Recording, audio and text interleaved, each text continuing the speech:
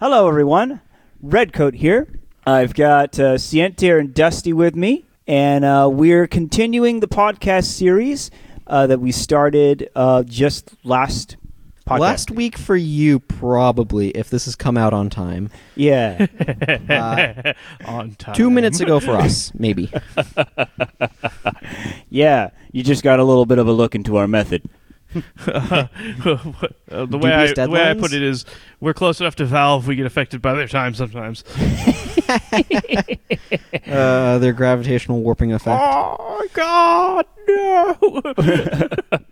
So, today's topic, we're going to be delving a little bit more into the development process of Highway to the Moon, and specifically, we're going to be talking about the subject of building the game engine from scratch. So, if you may recall, I mentioned that we did this last week, and the reason why being the proliferation of free or affordably available, shall we say, engine tools, yeah. I guess, a middleware like Unity and that sort of thing, was not quite where it is now when we started back in 2011, 2012. Yeah. So, being that we had a budget of goose egg, we decided to embark on our own engine. Also pushed along that route by our experiences at DigiPen Institute of Technology, where you do that sort of thing regularly. Yep, that was the case. Yep, wouldn't even been my first engine. It would have been like the third engine since I was at DigiPen. Yeah, I mean, granted, I wasn't that much of a programmer, but at least I'd experienced managing teams on engines up to that point, sort of. This was a very different ballgame, to be sure. It turned out to be one of the big things that really changed that up was a desire to try to build in flexibility to the structure, I'll say. So that's where things like the tools came in. So we had a very tool-centric design. We'll get into that more later when we talk about the tools themselves. But the impact on the engine meant that we had a lot of areas where things effectively slotted in externally. Where the tools would make data that the engine would then read, which meant that we had to support a lot of flexibility. So there wasn't much hard-coded, which is where you just put in stuff into the code, and then the code's like, okay, that's exactly what it is, as opposed to the code saying, what do I do, and asking some external file. Yeah, so actually taking a step to the high level, I suppose. So looking at the concept of building an engine from scratch, there are some intrinsic strengths and weaknesses to this. One of the obvious weaknesses is that time and effort. Yeah, it requires a lot of time, a lot of effort to build an entire game engine, graphics engine, input engine, everything else required. Yeah, like data management becomes this huge thing that you really have to be very certain of. Yeah. And so there's a huge time and effort element that goes into that. But one of the strengths of building your own engine, it might be a kind of a smallish one, but it's the fact that you have full control over what you can and cannot do. And importantly, you know what it can and cannot do, and you know how to change it, or you can change it to do what you need to do, and you have some idea of where to go to make those changes. This is as opposed to something like Lumberyard right now. We're looking at it, and I don't know how to actually change its physics engine if I need to change its physics engine. But in our game, it wouldn't be that hard. We have a physics system. We know where to go to make the changes. Yeah, it's a difference in where your research time gets spent, because there might be points where you get to that idea of like, okay, so there's this thing that I need to change in this engine, and then you spend a couple weeks trying to figure out where that change needs to happen, and then you realize you're still drawing a blank. Then you have to make some queries there. It's basically the freedom of your design is the big pro. You get the ability to, within reason, do a lot of the things that you want to do, as long as you have the technical capacity to make those things happen. Yeah, but there is the downside that sometimes it can be very difficult to figure out how to do things in the engine that you're working on. And there are definitely a lot of limitations that came out of the idea of we'll make our own engine that modified how the design worked. In some cases, I think that ended up being very beneficial overall. And it led to, say, happy accidents, I guess. But it does have an impact that way, and it also means that some stuff that seems like it ought to be easy to do may not be as easy to do as you'd think, or other things where in a middleware engine that's a bit more general, you would have probably an easier time doing certain things, but maybe a harder time doing others. So the more common something is, the more likely it is to be relatively straightforward to do. Relatively is there for a reason in that middleware engine. And to add an addendum to that, you also get the idea of specialization versus non-specialization. Most middleware engines are pretty non-specialized. They're, like, Unity will wrap itself around just about anything, but if you want to make a 100% fighting game, you kind of have to beat Unity into a fighting game engine. It's not designed to do that. Or you want to make a shmup, you have to kind of squeeze it into the shmup area, where in our case we built an engine for shmups, so it does a lot of those things for that. Yeah, it does that thing, and then it kind of just does that one thing only. Yeah. Which, that's the other downside, right? Is, with a lot of middleware, the middleware is made to be able to be used on all sorts of different things, and so you get that after that first time of figuring out exactly how it works and how to understand it, you're like, okay, well, let's try making a first-person shooter with this thing, and you have a little bit of a learning curve, but then eventually you get first-person shooter. It might not be the exact shooter that you wanted to make, but it's still a thing where you've cut your development time considerably. Meanwhile, on our engine for Highway to the Moon, the only first-person shooter you could conceivably make would be the original Doom, and that's only because that's not actually three-dimensional. It's two-dimensional. I could go into that. I'm just not going to. So, one other note about doing the development in 2011, because that was part of the reason why we went with making an engine from scratch, because it was cheaper. Things hadn't quite gotten to their affordable level, the affordable level that they are now. Moving on to that, so one of the things for the engine that we built, or rather, these two guys sitting to the left and right of me, yes, I just gave you a visual of that. Just imagine it. 3 heads, one in the left, one in the right, and then one in the center. Yeah, that's me. I'm the center guy. Yep. So they built the engine out of C++. So, Dusty Santer, why don't you give a brief rundown of why did you choose C++? So there's a number of reasons why any particular programming language in the first place, and that's kind of the starting point you have to get at is what is a programming language and how does it function? And what a programming language is it's a set of instructions that tells a computer what to do, which is mostly move data around for the most part. Perform some math on it and move it around. So a lot of what coding is it's telling the computer what data to move where and when. And how, specifically. Yeah. So programming languages kind of exist on a continuum between what's called high level and low level. High level is languages that tend to be complex from a machine standpoint, but simple from a human standpoint. High-level languages tend to have statements like select cows from farm, and it gets you all of the cows in the farm. And it's pretty straightforward. It's easily understandable in English. There's not a lot to it. While under the hood, it's actually doing something where it's going through the entire table called farm and finding every single cow and returning another table of cows. Right. Each instruction from a human standpoint looks simple, but from a machine standpoint contains a lot of steps. And low level is going to be the reverse of that, where from the machine standpoint, each instruction is fairly simple and is things like add, move, jump, push, pop. Yeah, pop. And the human has to be like, okay, so I see this thing here. What is this telling me? Okay, this is a jump statement. Okay, it's going back up here. Oh, okay, I see what it's doing. It's saying, do this 3 times. And it's like, it takes a bit to process that, as opposed to, for example, one of the more middle languages. C++ is... low middle. Yeah, it's kind of a low middle, and so it's got a higher layer where you can say for variable I equals 0, and then you keep going until it counts up, right? So that's something where you look at it and it's a lot easier to understand what's going on. And then C# is a little bit higher than that. It abstracts for each, as an example. Yeah, for each is nice. The big thing there is it abstracts a lot of data management that C++ does. And so you can keep going up higher. Scripting languages tend to be a bit higher. Scripting basically meaning that the computer figures out what it actually means in computer language as it's doing it.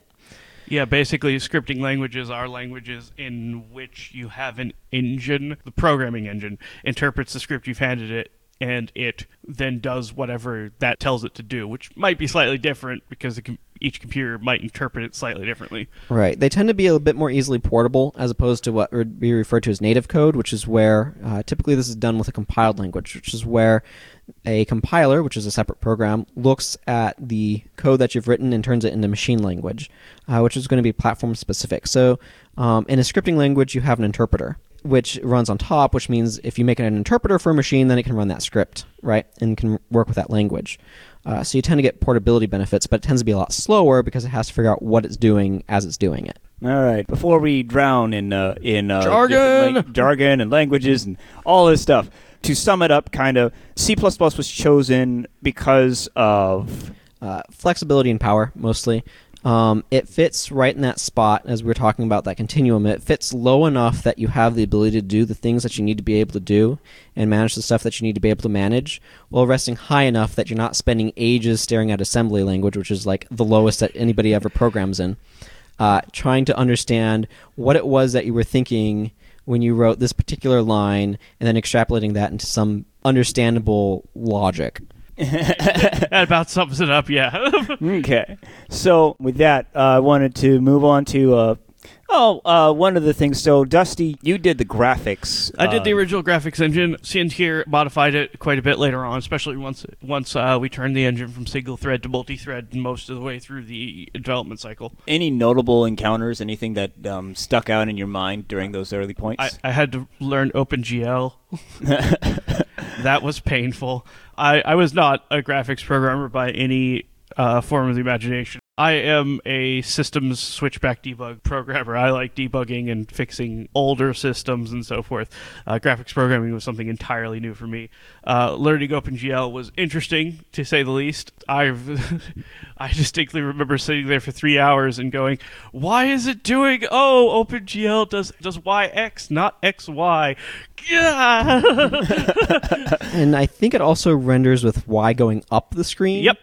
and Windows, for some reason, goes Y going down the screen. Yep. So you have to invert everything, and then so you invert everything as a matter of course, and then you realize that Windows is doing it the other way. So your invert was already destroyed. So yeah, it's like, why is my game appearing upside down? Yeah. Yeah.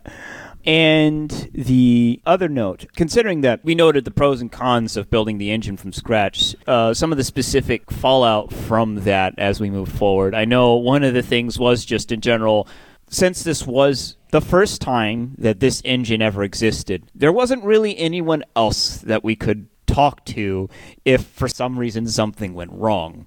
It was just, is there an answer to this problem? Does this problem look like somebody else's problem? No? Oh dear, that's about 3 weeks worth of research right there. Yeah, the actual low-level graphics engine stuff that comes up is not one of those things that comes up a lot on Stack Overflow. Yeah, just on that idea of limitations and things like that, especially early.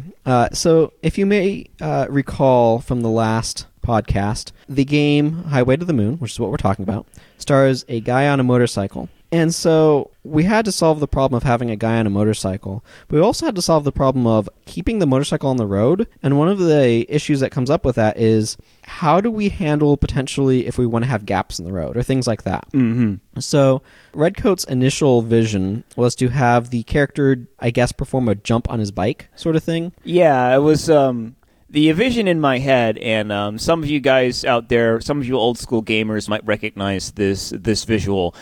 So the vision in my head was having the player character basically enlarge and then shrink to give the idea that he's actually rising and falling, which would engender basically that there's timing on your jumps, which means you have a lot. It does a lot of things to the rhythm of the game. The problem, of course, being that enlarge and shrink. Right. Now, scaling, which is what we'd call that, in and of itself is not difficult to do. You just say, hey, this thing is scaled this amount. And it's like, okay, cool. The problem is that, remember that thing about a guy being on a motorcycle? Right. So we had to figure out a way of compositing a sprite together of a dude on a motorcycle so that way he could do things like move his arms. Particularly because that's how he aims. Because we were also aiming in all directions. If I remember correctly, at the end, his sprite ends up being Six parts? It's 6 parts, Yeah. like 16 to 20 animations. So let's see. There's the bike base. It's the bike base, His the two legs, arms, or like his body. Yeah. His arms, which is there's 2 arms, and his head. his head, And yeah, his hair. Yeah, and his hair. Yeah, Well, his hair. his hair was part of his head. I thought it was a separate layer. No. Whatever. But anyway, so there's multiple layers. So the thing that's tricky is you have to keep his arms attached to his shoulders, and scaling that would have been challenging. Because when you add rotation to scaling, and when you add rotation and translation to scaling, things get a bit wonky. Yeah, and this was very early in the development, so it was a bit beyond what I was willing to embark on. And the result of this was phase. The phase mechanic was made because jumping seemed like too difficult of a thing to implement at the time. Yes, and it changed a lot about how the game functioned. Yeah, the entire game is built around phase mechanic. And that's one of those things that I mean by happy accidents. Another one was the way that dialogue and story is presented in the game. The initial vision that Redcoat had was a traditional sort of dialogue box would pop up, and there'd be a talking head there, and they'd say, I don't know, like, Alex, I will get you this time, or something. But then we found out that, oh man, putting OpenGL fonting on top of everything else going on was taking too long and was being really annoying and didn't scale well to the fact that we had the screen scaled to any size. So unless you had perfect vector fonts, which we did not have specifically installed for this, it did not work. Because the big part was, I was like, it was one of those things I was like, I'm not implementing that right now, and it got kind of pushed off and never happened. Yeah. And Redcoat happened upon another solution that we'll probably talk about another time. Oh, yeah. We'll hit that at a later point. It was a pretty interesting solution. But it was. I like the ramifications. It's just things like that where on the surface is like, yeah, that should be really easy to do. It's like, yeah, it should be, but it wasn't. And so you have to learn to work with some of these weird little niggly bits. Yeah. Or sometimes it's not even that's hard to do. Sometimes it's we have these 12 other things we really need to get done right now, where we need to have the ability to build enemies, road, blah, blah, blah. And we decide that we're going to put off fonting for 6 months. And then 6 months roll around and we're like, oh man, we want to release in a year. We want to release, in a week. Oh, okay, we'll do this other thing. Then nobody built that system. Oh.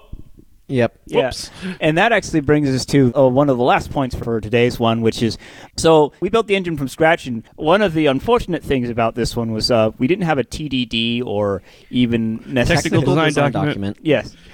Yes, you guys are on top of that one. And each other.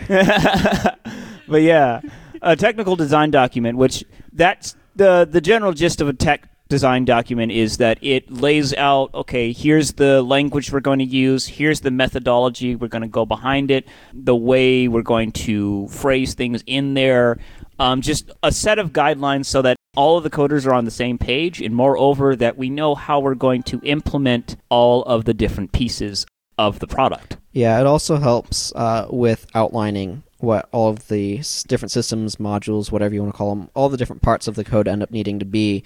Things like, okay, we need AI, what's that going to generally look like, or things like that. We didn't have much in the way of planning. There was some game design planning that was... It was never looked at. Not routinely really. ignored. We weren't a very good team at the time. We'll just say that. Yeah. We've gotten better, but we weren't a good team. Yeah, it was a learning experience. Hum diggity. Yeah, you'd think we would have learned these things in college, and technically we probably did, but not actually. The problem is, while you're in college, you only have until 4 weeks from now to get it done. And when you're in real life, you have to get it done. Yeah, you have until you say you're done to get it done. Which, that was a thing with this product. We definitely wanted to reach completion at some point, but... One of the things that happens is all of these little details just keep popping up. Like, there's a difference between making a student project, which is good enough for a student project, and a product you actually want to try to sell to people. And so you run into all these little details that you wouldn't think of, but then it's just like, oh yeah, and we need to do this, and we need to do this, and oh wow, of course, we need to do that. How did we not do that earlier? Yeah. And that's that's one of those things of where, hindsight's 20/20. But pre-planning is great, and it's one of those things that we'll say we're keeping very abreast of as we move forward on other products. We're also probably going to be moving into some slightly better day-to-day and week-to-week systems. Oh, yeah. We didn't have anything then. Yeah, we didn't even have like a whiteboard or a calendar or let's build this. Oh God. Yeah, talk about flying by everything. it was definitely flying by the seat of your pants. But I digress. I feel like we kind of covered this particular portion of the topic. Yeah, there's not a whole lot else to say about it without getting extremely technical, I think. But technical jargon, I could go all day. Of course, I could talk about how exciting it was to try to debug memory that was for some reason breaking, and why is this thing being connected over here when it should have been gone already, or who knows what else. For all of you who ever decide to make a video game and make a 100% memory manager on it in C++, STD library uses its own memory manager and will screw you over occasionally. Yeah.